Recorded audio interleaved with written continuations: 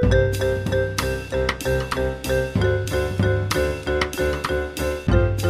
listening to Two Guys Talking Wine with Michael Pincus and Andre Proulx. Michael. Andre, it's so nice to be behind the regular microphone. Yeah, it's about time you fix things. Although, to be fair, I know we usually do the shout-out at the end. This is where patreon.com/2guystalkingwine really comes into effect. If we had more financial support, we probably could have fixed this a little sooner. Yes, or gotten better on the road equipment. I mean, we got pretty good on the road equipment these days. I know the mobile studio I haul around in my backpack's pretty solid. I was actually just reflecting on some old episodes where, remember when we did the interview at the newly renovated Broadview Hotel with the round table of winemakers from the Okanagan that in somebody's room. And we literally just threw my iPhone, it must have been like an iPhone 8 in the middle of the room. And I mean, it was adequate, but at least now, like, we've got a full mixing console. We can do 4 individual microphones. Like, when we do stuff in your backyard, and the stuff we did on my patio during COVID still sounded pretty good, right? Yeah. Yeah, no, that was some pretty good. That was some pretty good stuff. I think we should try out some of the equipment I bought before going to Italy last time, where we didn't actually do any podcasting from Italy last time I was there. But I remember running over to Computers Canada, or whatever the hell they call themselves, and grabbing a little device so that I could plug a microphone into a USB port. And you said, yeah, try that. And we never did do anything with it, which was unfortunate. But I mean, you're about to do some travel. I mean, this is one thing. I'm sure people who have been listening to the podcast have noticed that the content creation on our side has been a little frantic. So I do apologize if anyone feels like we've been lacking. We are working really hard to line up some great content, but it's been a weird year with stuff reopening. So there's been a lot of opportunity to travel. So you're off to Italy next week. And I guess at the time we're recording this on May 19th. So you'll be in Italy already when this is released. And I'm going to I'll be there. And I'm going to Italy 2 weeks after that. So I think there'll be 1 week where we're both on the continent. With what's happening in Niagara, we had a really slow start to spring. And I don't think, apart from the temperature outside, it's been terribly remarkable or terrible. It's not like we got hit with torrential rains or anything, so it's kind of wait and see what's going on. So there's not really a whole lot to talk about in Niagara right now. No, there really isn't. I remember, when I was in Loire looking at the vines, and I'm like, wow, they are so far ahead of us. Well, even taking a look at a few photos of what happened this past weekend on Instagram of how the vines just exploded with that little burst of heat. And I think we're going to be getting some more this weekend. So I don't know. We definitely need some heat for the vineyards in Niagara to get caught up. But I mean, if things keep going the way they're going, it's going to be another good year for Chardonnay, Riesling, Gamay, and Pinot Noir. And Rosé.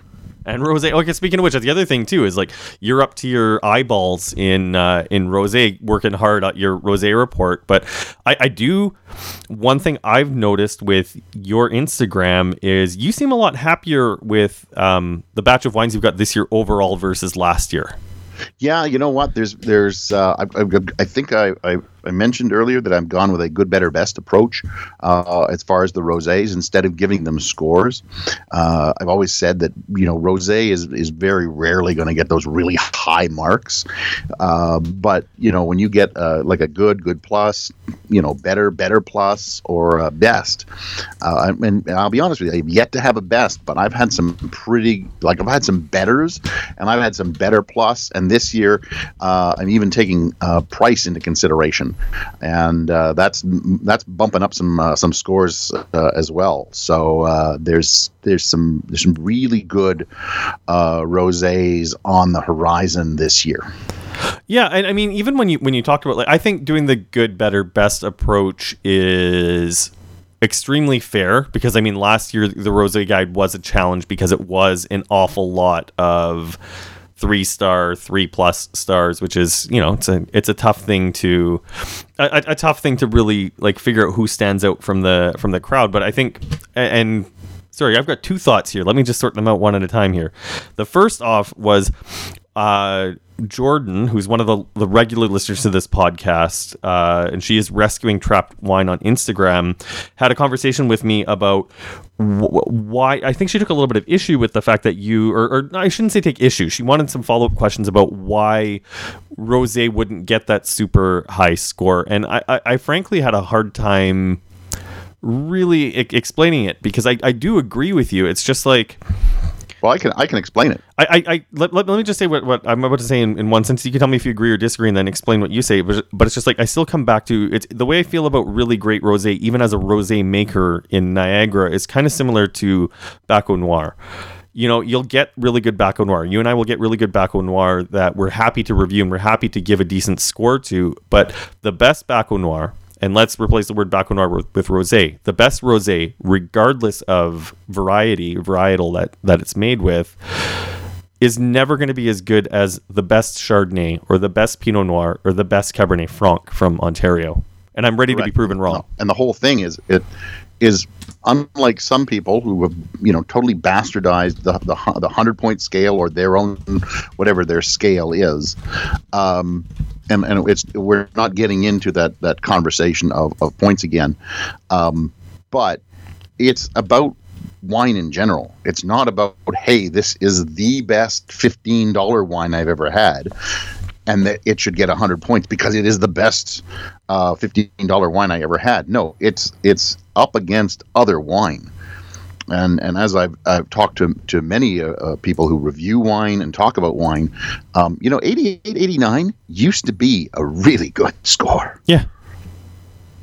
I mean, the 100-point scale system is so broken, because I do agree, and it's something that I've learned, like, even in terms of how ADX produces wine. Like, we have access to, even as a tiny producer, to really great equipment and resources with Brock and the college down here in terms of chemistry analysis. So there's definitely a lot of tools in place that has increased the baseline quality of wine, like, across the board, than even what it was 10, 15 years ago when I started drinking Ontario wine when I moved here.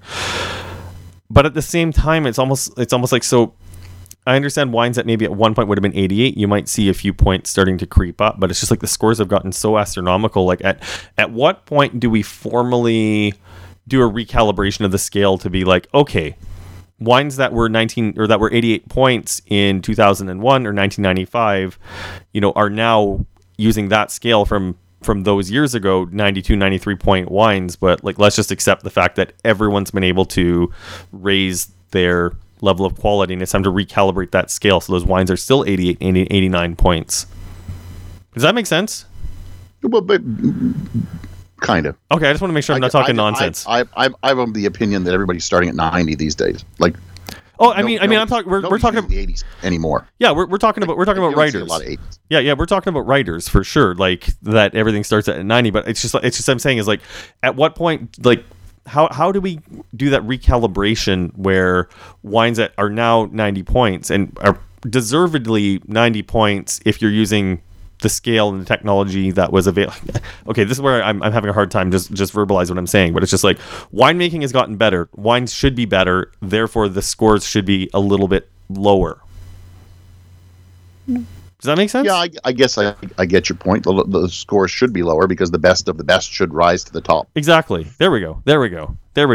And I get it. But I mean, what I don't get is I'm seeing more 99s these days than I've ever seen in my entire life. And even when I see a 99, I think to myself, what was the one thing it missed? 100%. That should be the part of the review that makes you go, oh. Like, the reviewer should say, I wanted chocolate, no chocolate, 99.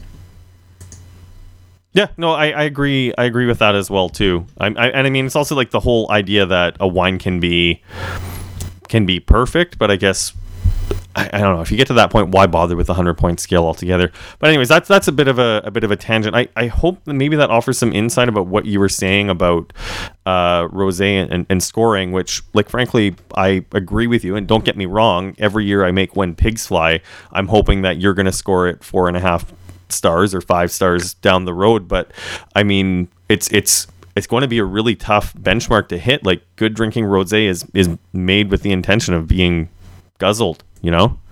Guzzled and guzzled now. Do you know what I mean? Yep.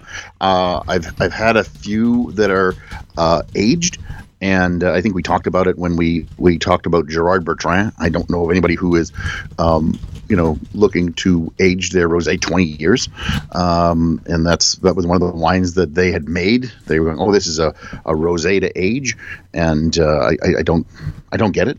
Yeah. Rosé should be cracked, thrown into the glass, and within 3 sips, whether you're liking it, not liking it. Very rarely do I hold a wine till the next day to see if it's going to smooth out. That's just not something you get with rosé.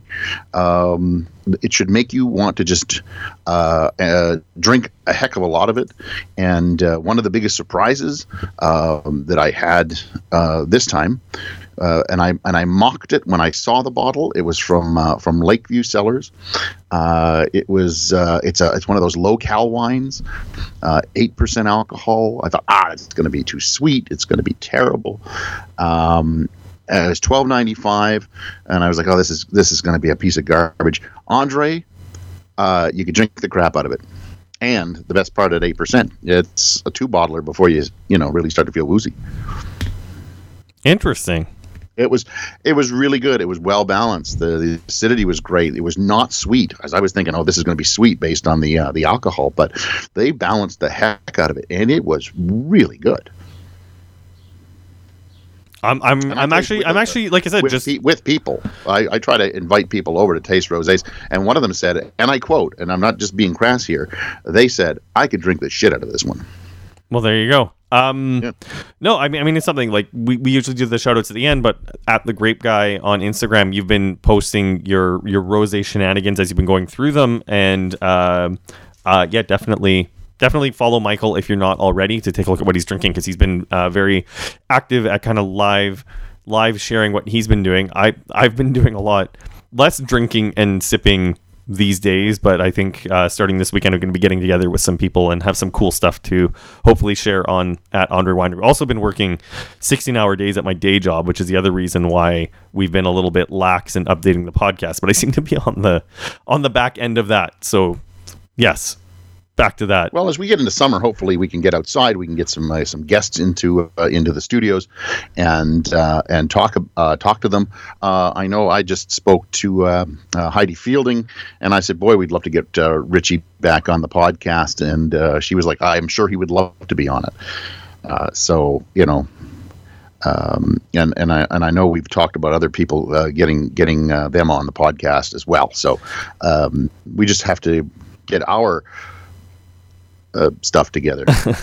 Well, okay. Well, speaking of that, you actually had a pretty good idea or at least what we think is a pretty good idea for the podcast, because we've been doing the podcast now for like five some years, and you and I have known each other now for 12 years. I'm still sitting here. Are you just doing the math? Thank goodness I was sitting. Yeah. So that's a long time, and you wanted to talk about our origin story. Yeah, people always ask me how did you meet Andre, and it is kind of a funny story, how we end up, crossing paths. It is. I'll let you start if you want. It kind of starts with you having this brilliant idea.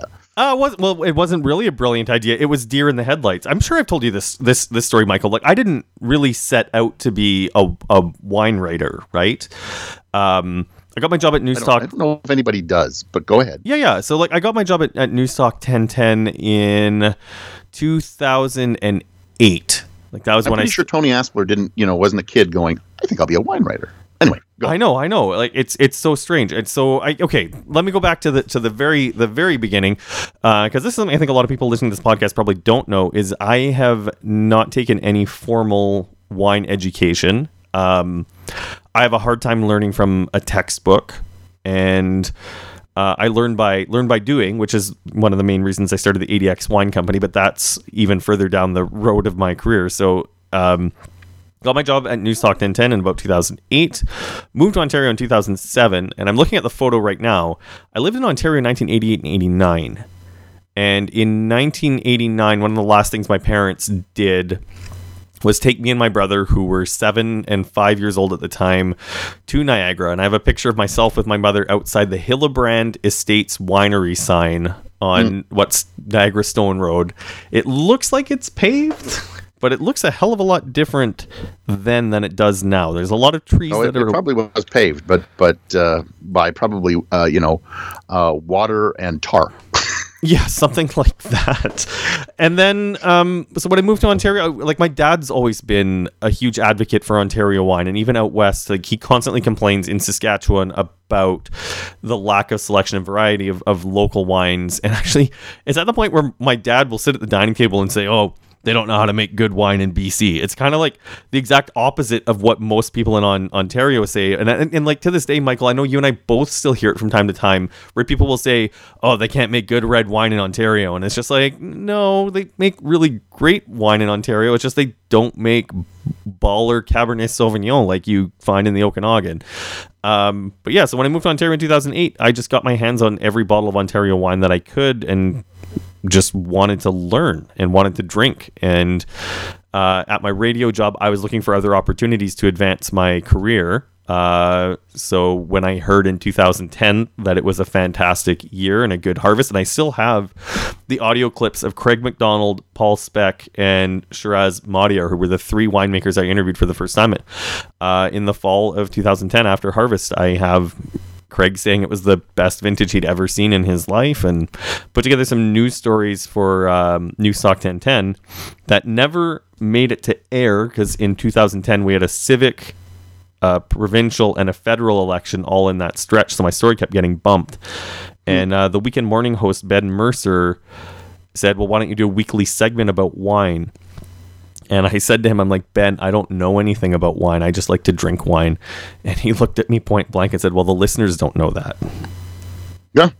And then January 2010, I started a weekly segment on the radio that at the very beginning, I called the Ontario Wine Review.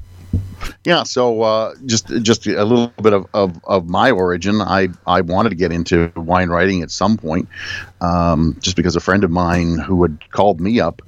I was in radio, obviously, as Andre was, but I was an on-air personality, and I had a morning show in Port Hardy, British Columbia, at one point, and I loved being on radio, but I didn't like the moving around and everything like that. So came back to Ontario myself and started a company where we did voiceover work.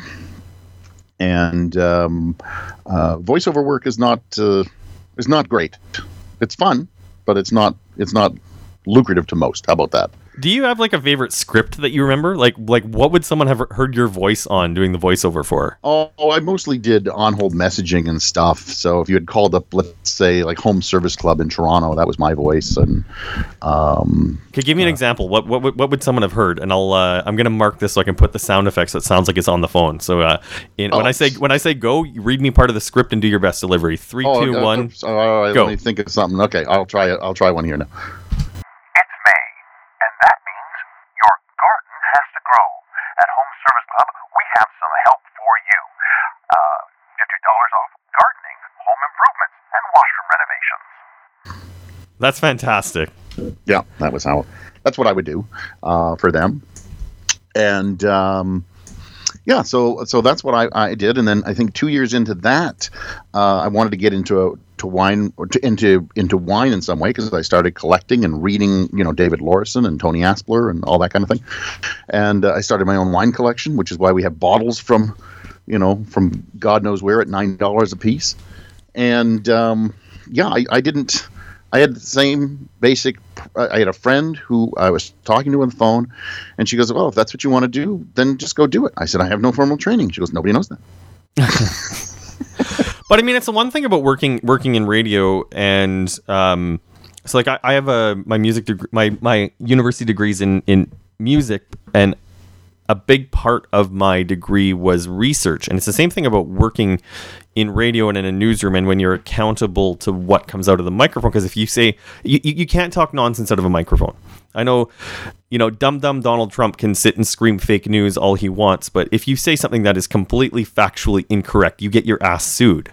Like, that's how things work. When you have a microphone and a platform, you need to be accountable to that. In theory, although I believe in this era, you can say almost anything. Yeah. Okay. Fair point. And separate debate, not connected to this particular podcast. But I mean, interesting, like, fair conversation. But a big part of working in media is understanding how to research, fact check, and basically, like, I think my biggest fear, especially for that first year on the air, was that I was going to say something so nonsensical that someone would call the radio station, and I would be just like yanked off the air, because it was a great opportunity. Like, it was a great opportunity to, even if my career had not gone down the wine path, to have an opportunity to be behind a microphone in a major market and have 3 to 4 minutes once a week just to hone those skills and get the confidence to open up a microphone on any topic now. So I did take a WESIT course. I took the advanced and I took the intermediate, and I got them both. And that was my formal training. Right on. Just to get a little background.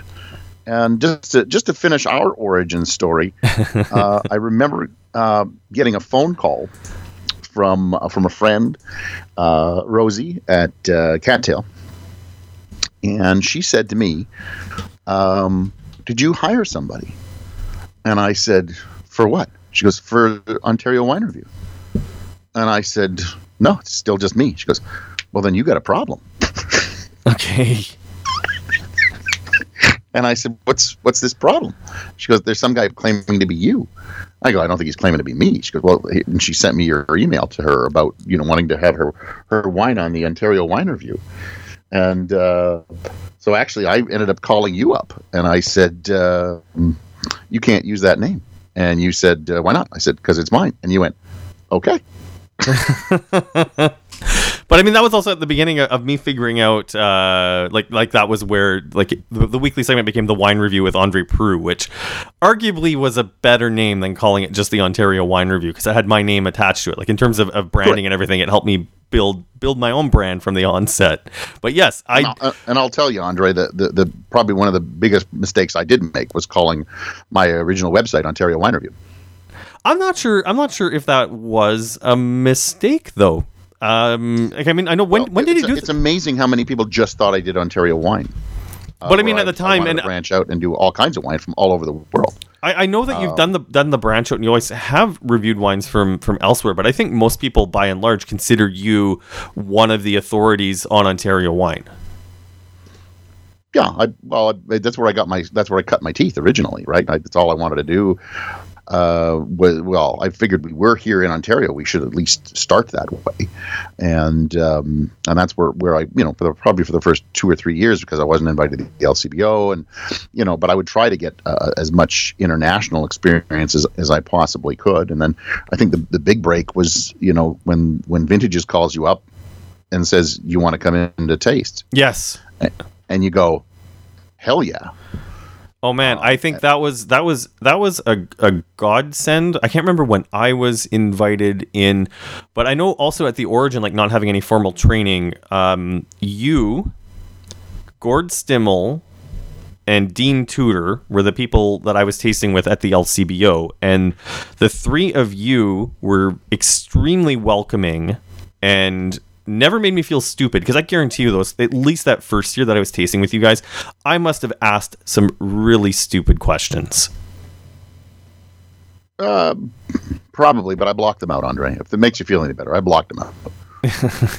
But I mean, it didn't take long, though, like, to have a chance to, and because I had to rush to my day job, I would get a chance to taste maybe 40 or 50 wines out of a couple hundred in the release.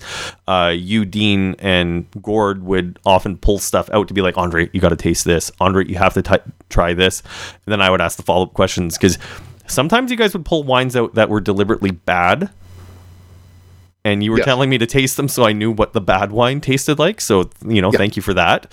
But I mean, people don't understand that. They always think you should just drink good wine. I think you have to drink bad wine to know what bad wine tastes like. Well, and that's the other thing too, is it's still fascinating to me when I think about the vintages releases is, I mean, this goes back to the very beginning of this particular podcast where we talk about the baseline and the rosé report is, by and large, the majority of wines that go through the vintages releases are supremely drinkable, but most of them are not memorable. And when you and I were, and everyone goes to those vintages tastings, we were looking for the gems that jumped out, and it's not. Right.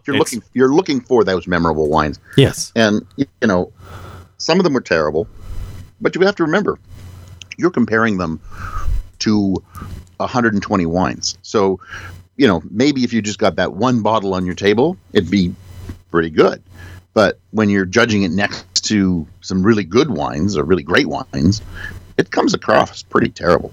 Totally. But I mean, it's the other thing too, though, is it's always fun when you get a chance. Like there are a handful of wines that I remember having vivid moments tasting them where it's just like you can immediately identify that this is something special. I can't remember the vintage on it, but the first time I tasted the St. Urban Vineyard Riesling from Vineland, and that was part of my journey as a self-taught wine person, is like my parents who were into wine, when I go back to the origin story, had it drilled in me, sweet bad, dry good, and tasting that wine and tasting the balance on it's just like, okay, well, if sweet's bad, then I guess I like bad wines. I remember thinking that exact quote when I tasted that wine. Well, the funny part about where I started, and this is even before I started writing about wine, is one of my favorite wineries, and then one of my favorite wines to drink as a category were fruit wine.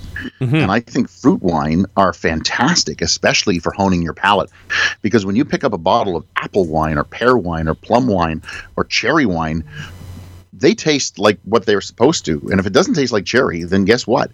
It's not a good wine. If it doesn't taste like plum, if it doesn't taste like, cassis, then it's not good. And that's a way to also train your palate, because, everybody says, where are you getting these notes and flavors from, blah, blah, blah. And it's all just, our memory of and our shared experience of knowing what a strawberry tastes like and what a cherry tastes like. And I think fruit wine is like the baseline that everybody should have to sit in one or two fruit wineries. I used to love Sunnybrook here in Niagara, or the ones near Toronto. There were tons of them. You could sit there and taste through 12, 14 wines of different fruits. And it was a great way to train your palate. So anybody out there who's listening and wondering how, to train your palate, go to a fruit winery. There are tons of them out there. Yeah. Well, I mean, it's something that I know we've kind of talked about every time I go out west. I keep trying to find a way to get in touch with them, but Living Sky Winery in Saskatchewan are doing some really, really interesting things with rhubarb. They make a rhubarb wine that tastes an awful lot like Riesling. Yep. But I mean, when push comes to shove, like they're just delicious wines. Like when I get a chance to order a glass of wine from Living Sky, I know that I'm getting a great product. Once again, this goes back to the original. Are any of these wines from Living Sky ever going to be 100-point wines? Well, maybe in the hands of the writer of the Toronto Star, but I think in most normal wine writers' hands, you're looking at 4-star wines, 3.5+ wines, but are priced reasonably and delicious. But yeah, I guess going back to our origin story, even though I had accidentally stolen your name, there was no animosity, which I thought was unusual now that I know you as well, because you're a bit of a grump. Well, put it this way: if I had to have fought you for it, then you probably would have won if the radio station stood behind you, I think. I wouldn't have. Just the way things work. You had it first. There was documentation that you had it first. I wouldn't have won. I would have had to buy it from you, but I mean, I honestly, like I said, I was deer in the headlights when they threw me on the segment. It's like Andre, what do we call the segment? And it was just like, because I only wanted to review Ontario wine because it's what I knew, and it took a long time for me to branch out. Now I know quite a bit about French wine, obviously focus on regions that grow varieties that I'm working with now. Had opportunities to travel to Chile, Portugal, Franciacorta, and now to Abruzzo, where I love having the chance to learn and kind of digest these regions by doing as opposed to reading. So, Well, as you said, I'm off to Italy next week, or when this goes on, I'll be in Umbria, which is Sagrantino, which is that, we've had Sagrantino. Holy God, that stuff is mouth ripping reds. But I'm also going to do Orvieto and Tresemina, I think is what it's called. But what I didn't know is it's like Gamay headquarters in Italy. So I'm looking forward to that, being a Gamay fan. Do they make I guess they call it Novello? I'm going to find out. All right. So I guess on this note, is this what you hoped that we would be talking about? Yeah, it was kind of. It's just a funny story about how we get together. How we get together as a podcast, I guess, is for years when I first started, I really wanted to do a he said she said segment, and there was this girl named Karen Levine, who I don't even know if she's in the wine industry anymore, but she was a sommelier, and her and I used to walk down the streets to tastings and argue back and forth about tastings and wines and things like that. And I thought this would be a great, podcast. Being in radio, this would be a great show. And I could never get somebody on who wanted to badmouth anything. And not that we would always badmouth, but you've got to be critical. You're a critic. It takes a long. It takes a long. Be able to say something negative. It takes a long time to build the confidence to do that, because it's the other thing too is, and even if I were to get another radio segment today, I still don't know if I would want to take time to badmouth it. Like having 3 or 4 minutes, I was recommending new releases at the LCBO. Like we said, there's a couple hundred wines that come out every couple weeks. It's a waste of airtime in that format, in that particular format. It was a waste of time to tell people. I understand that, but what I'm saying is, and we do it sometimes here. We did the thumbs up, thumbs down. Yes, I actually really liked that format, and frankly, that was something that was sort of killed by COVID and killed by the LC. And I don't think the LCBO has any intention of ever inviting journalists back to do any sort of tasting.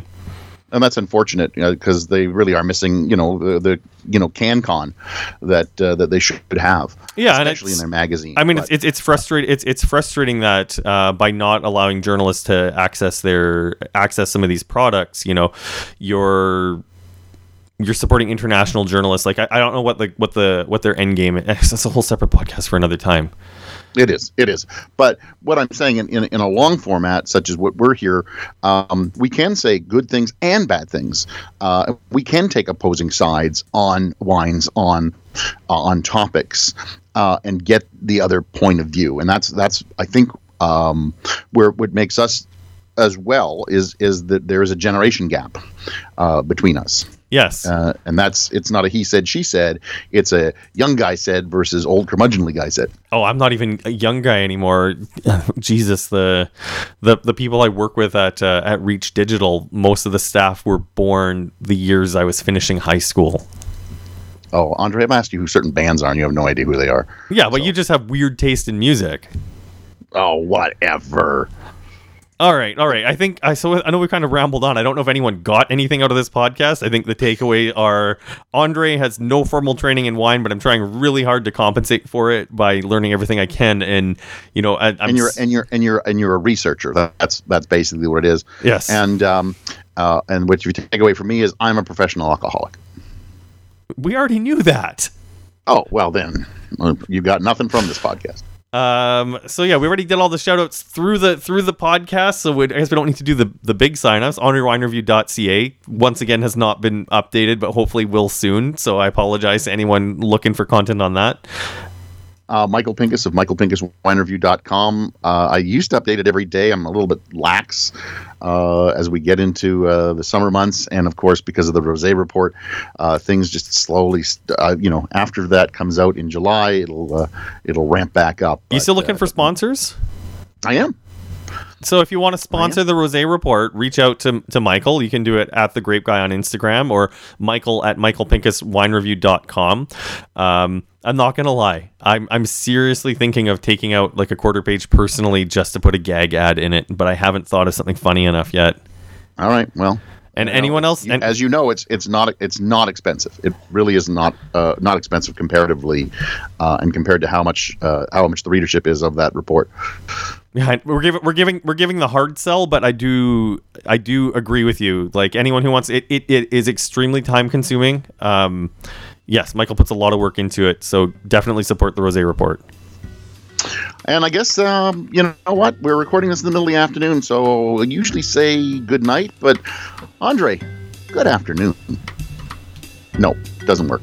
Good night. Thanks for listening. Please subscribe to Two Guys Talking Wine on iTunes. Two Guys Talking Wine is produced by Jim Ray, Adam Duran, and Ken Little.